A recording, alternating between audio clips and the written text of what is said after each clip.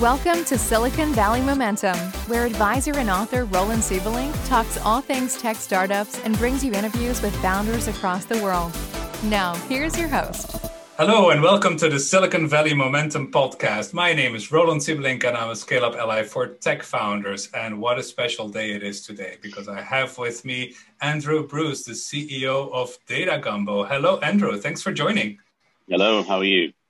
I'm very good today. So let's get started. Let's talk about Data Gumbo. What do you do and what difference do you make in the world for what kind of customers? We provide a smart contract network for enabling industrial companies to automate the execution of their contracts using the integration of IoT data and blockchain technology. So we drive down the cost of execution. That's awesome. Okay, so a lot of very cool technology involved in there, blockchain and IoT. But then for industrial companies, so those are not necessarily always, I'm guessing, the most eager buyers of what's newest in the market, right? So can you give us a concrete example of where Data Gumbo makes a real difference to one of your industrial clients? If you take supply chain, so the delivery of commodities, whether it be diesel or chemicals or people or water or anything like that. The traditional way that has been bought and paid for is somebody goes and delivers a product, they sign a field ticket, they generate an invoice, they send the invoice to the customer disputes it, they argue for 120 days. Hopefully there's no partners involved, but if there's partners involved, then it gets really messy. And it's long, complicated, expensive, and very inefficient. We change it to much more like when you go to a gas station, you swipe a credit card, you pump the gas and you leave. Our question is, why is not every industrial transaction exactly the same? We've got all the data, we've got all the contracts, let's just automate them and turn it into an automated transaction, just like going to a gas station, swipe your credit card, pump your gas and leave. That's a great analogy, Andrew. I really love that. And everyone can just feel right away what a difference that makes, right? So how did you get into this business? What's the history of Data Gumbo? And how did you hone in on this particular use case? A very interesting story. I started out trying to build an autonomous drilling rig for a company I used to work for, using algorithms from the space program. And we needed lots of data from lots of different places, from companies who didn't like each other very much. And so we started Data Gumbo to solve the data problem. How do we get access to data, standardize it, clean it up, and make it available to do interesting stuff? So we were talking to a large company about, how they could improve their contract performance. And they said, if we could improve this metric by 1 minute, which I knew they could do because it was all about autonomous drilling, then we could save $250 million a year. Wow. Which is not nothing. And so I said, well, why the heck aren't you doing that? And they said, well, we can't get our suppliers to work with us. And I said, well, why not? And they said, why don't you go and ask them? So I went and asked them. I said, why aren't you doing this? Because you know that I know that you can do it. And they said, well, we would love to, but we don't trust that we will ever get paid a bonus if we improve our performance. So why the heck would we improve our performance? We're getting paid fine today. Thank you very much. So no. So there's this $250 opportunity sitting on the table. And I just became fascinated with how you could solve that. And I had a friend working for Microsoft at the time, and he'd asked me about Bitcoin and blockchain and cryptocurrencies and all this other rubbish. And I'd come to exactly that conclusion. It's a bunch of rubbish. But I started thinking about it. And if you've got blockchain, you can have a smart contract, which is just a computer algorithm. So what we could do is we could capture the commercial intent of the contract in the algorithm of the smart contract. We could use the data platform to measure exactly what's happening in the physical world. And you could use the physical delivery of the service to trigger the terms of the smart contract. And then you can store all the results in a blockchain. So all the parties to the transaction get an exact same copy of the results, and you can also use that to automate the payment. So you just created trust in an untrusted environment. That's really what you're solving here for. It sounds like a pretty dysfunctional legacy environment that you're turning into a very functional, highly optimized and trusting environment where everyone can just trust the data rather than distrusting each other. How did you then turn that from what I guess was your first customer into a more of a scalable go-to-market proposition? How did you find your additional customers, and how has that been going? We were fortunate. We were working very closely with something called the Operators Blockchain Consortium, which is now called Blockchain for Energy. And it's 10 of the world's largest oil and gas companies. And so they had some use cases that they wanted to explore, and they picked us for one of them. And the lessons we learned from that and the interactions with those companies gave us the knowledge and the confidence and the credibility to move forward. And then we were invested in by Equinor and Saudi Aramco. And so then all of a sudden we had the backing and the credibility. So those two events really kind of gave us the jump start, if we needed to be able to get into the space and really understand it and get the credibility and staying power. Yeah, and it sounds like being part of that Blockchain for Energy consortium not only got you in contact with the right companies, but even with the right buyers within those companies. Was that right? That's correct, yes. Who would you say your typical buyer is in one of those energy companies? Supply chain manager. Yeah, supply chain manager. Or an operational manager, somebody who's tasked with reducing the expense within a company. Yeah. Okay, so that's really the benefit to your customers, right? It's cost reduction, that's it. Cost reduction, but it's also transactional certainty. How do we ensure that you're only paying for what is actually delivered, and how do you ensure that you actually get paid for what you do deliver, and how do you reduce the payment time? So rather than having 120-day payments, you can bring it down to contractual value like 30 days, or you can even bring it down to daily if you want to. Financial incentives built in for each of the counterparties. Okay, very good. So you did mention you got investment from Equinor and Saudi Aramco, so congratulations. That's really great to pull that off. Was that a difficult decision process to either seek funding from corporate investors such as Equinor and Saudi Aramco, or did you also consider alternatives such as more traditional venture capital? Yeah, we considered more traditional venture capital, but when you're trying to introduce a new technology, you really need the business sponsor as well. So by taking the strategic money as opposed to the institutional money, it gave us not only the capital, but it also gave us the customer base as well. So that clearly is, because what we're building is a network, right? We're building a network of interconnected nodes. Different companies. And if you're trying to get a network or a platform business off the ground, you need anchor tenants. You need the people who are going to provide you the initial anchor tenant, the initial pull for the network. And so that was as important to us as just cash. And so by being able to get the anchor tenants on board, that was it started the flywheel moving, if you like. Absolutely. So, I get a lot of questions from founders, like we have an interesting offer from more corporate investors, but, VCs tell us we shouldn't take that money. So it sounds like your advice would be look at the bigger picture and see what else can they bring to the table rather than the money. And is that crucial for your business model? Yeah, and I mean, it may be different for different business types, right? We are very explicitly a network with a platform mentality. If you're selling a solution that doesn't have that network requirement, then maybe you don't need the anchor tenant nature that we needed, because you don't need the pull of, you don't have to get the flywheel going. Very, very good. And what can you share, Andrew, in terms of the traction that GumboNet and DataGumbo has seen so far? Can you share anything about the number of nodes or the growth metrics, whatever you're comfortable to share? Well, I can tell you that since we were invested in by Aramco and Equinor, we've doubled in size. We've got an office in Norway, got an office in London. We're looking at opening an office in the Middle East, process of doing that, and then offices in Latin America, and basically wherever the business takes us. So I think you can tell from those metrics how we've grown. It's been pretty astounding, actually. It's because you're dealing with, we started in the energy business, even though we're focused on industry, we started on energy, and that's a multinational business. So you have to be, you have to be where the customers are. Absolutely. And in this energy business, of course, it was famously I would say, quite affected by the whole fluctuations in the market due to the pandemic this year, right? So we even had negative oil prices at some point in time, I seem to remember.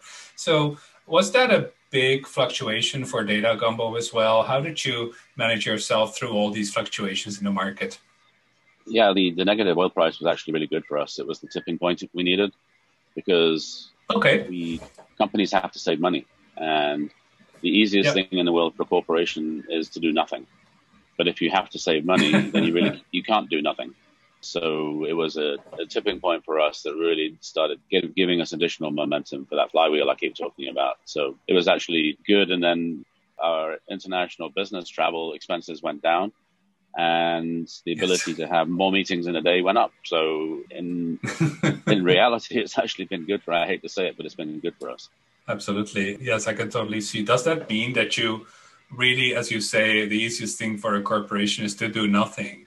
Does that mean that in a way doing nothing is your biggest competitor? Yes, absolutely. Yeah, How does Data Gumbo? Status quo, the inertia.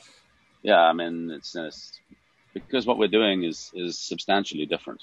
So if you take an internal payment process that takes 45 different steps and multiple different sign-offs and multiple different people's jobs are involved, and you turn that into an automated process, then you're changing fundamental things about how the business is done. You're making it more efficient. You're changing people's jobs. So there was a company we were talking to in a sales situation. They said, well, thank God you're here because I trained to be an engineer, and really what I'm doing is pushing paper for invoices.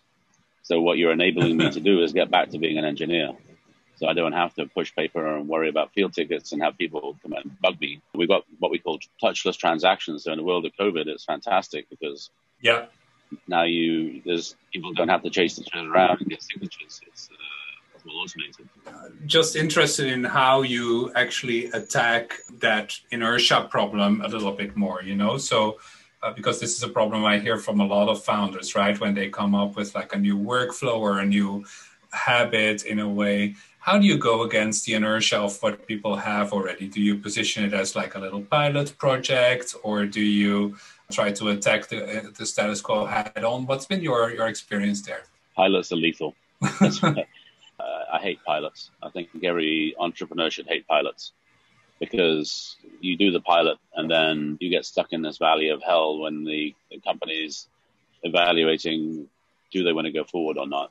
So you spend all that time selling the pilot, and now you've delivered the pilot. Now you have to go and resell it again to get it live. It's much easier to say, especially with us, it's a subscription. So rather than doing a pilot, why don't we do a project? Let's do a small project. It's a low risk project, and let's get you live. So from day one to going live, 45, 90 days, and let's get it live. Let's do it for real. There's no point in doing a pilot. And then let's build on that, because we're not ripping and replacing anything. We're building an infrastructure on top of an existing infrastructure. And then you can, as people get more comfortable with it, they start saying, well, we don't need this, and we don't need this, and we don't. So they start turning off pieces that they don't historically need. So it's much more a matter of let's get started, let's get the thing in production, and then we can start turning things off. So pilots are hell. Don't ever do a pilot. That's my advice to anybody.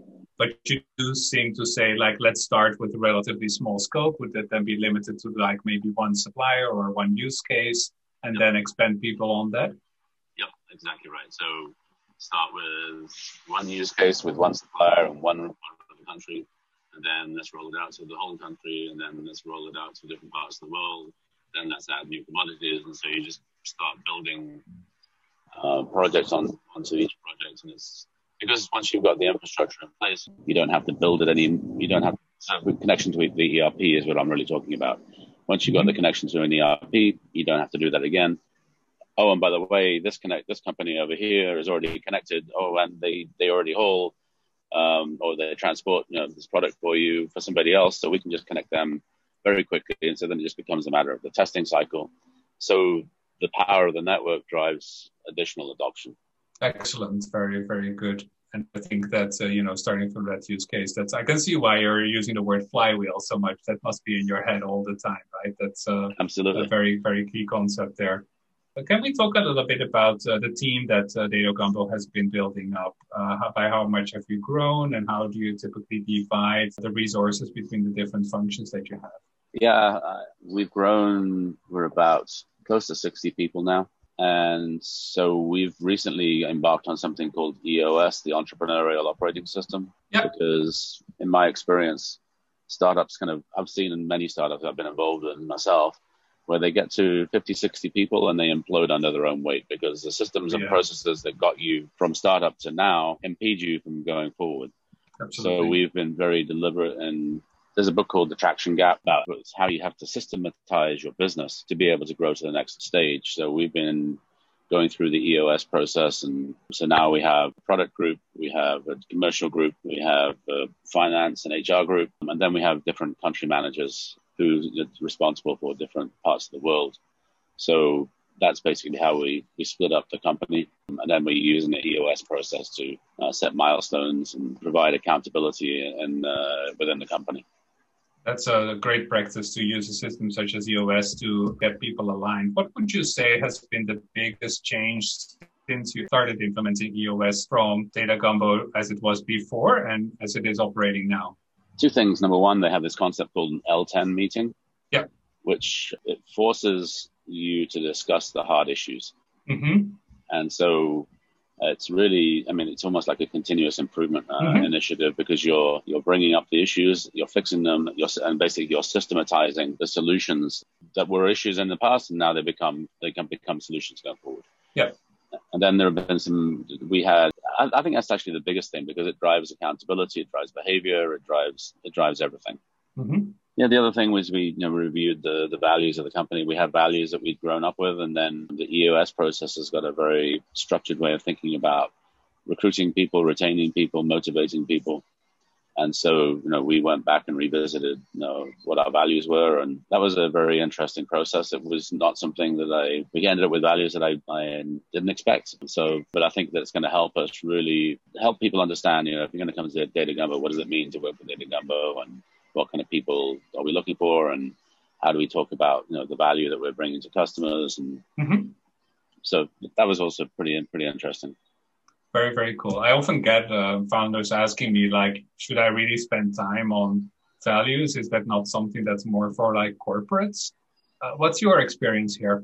That's incredibly important, in my opinion, because, for example, one of our values is comfortable with chaos, right? Yeah. So if you're in a startup, or I would argue any company, the only constant is change. Yep. And so if you're in the interviewing process, you need to be discussing, okay, you're not coming to the corporate world, you're coming to a startup world. Everything changes all the time. It's a dynamic environment. And so another of the values is being solution oriented.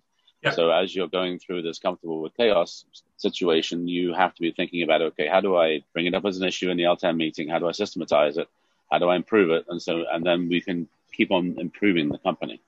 So when you're interviewing people, you need to be discussing that, so that you get the right people in the company, and you don't the expensive mistake of hiring the wrong person, not because they're not qualified, but because they're not comfortable with chaos. That's not who they are, right? So I think that if you get the values right, they are extremely valuable in how you build the company and how you think about hiring and reviewing people, and whether you've got the right person in the right job is also another aspect of the EOS system. And the values help you answer that. The one question I often get about team growth from different founders is when you do get to the tens of people, like about 60, as you say, how do you divide that up between investing in products versus investing in the go-to-market, the commercial side, and then how much is remaining typically for finance and infrastructure? We tend to look at industry published ratios.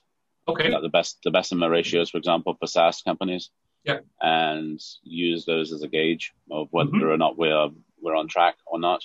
And we try and manage our money as tightly as we can. Obviously, at any startup, the money is the scarce resource. So it's a real challenge, because you got this massive sales opportunity. So you need to be hiring the sales force to land it, but then you also need to be investing in the product. So once again, you go back to industry ratios and see if you're scaling appropriately. then I think like figuring out your go-to-market and how to do that efficiently is typically what takes many startups quite a while, right? To experiment with all the different channels they could be using, figuring out how to really scale it.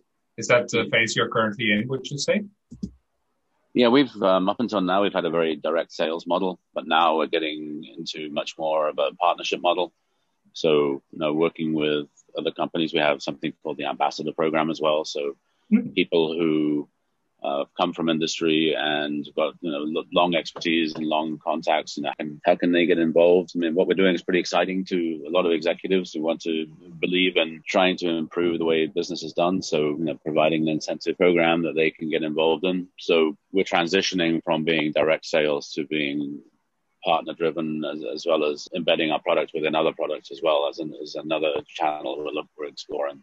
Excellent. So when people are listening to this podcast, what could our listeners potentially help Data Gumbo with? Are you hiring? Are you looking for partners? Are you looking for customers? What are you looking for, and where can they go to help you? I think the Ambassador Program is probably the most interesting thing, because it's a way that we can increase the scope of what we do, and we can help pay people for their expertise and their contacts. So go to links.datagumbo.com/ambassadors. There's a sign-up program there. That's how you can get involved. And I think that's probably the best way that people can take advantage of what we're doing, get involved themselves, and really take this to the next level. That's awesome. Well, I really thank you for this extended interview, Andrew. It was fascinating to hear more about how blockchain is being applied to the world of industry and energy in particular. Once again, Andrew Bruce, CEO of Data Gumbo, www.datagumbo.com, I believe. Is that right? Did I have that right? And looking forward to leading many more ambassadors into your program. Yeah, so that link is not just the webpage, so it's links.datagumbo.com/ambassadors. That's really good. Thank you for specifying. Other than that, thank you everyone for listening, and we'll have a new episode ready for you next week.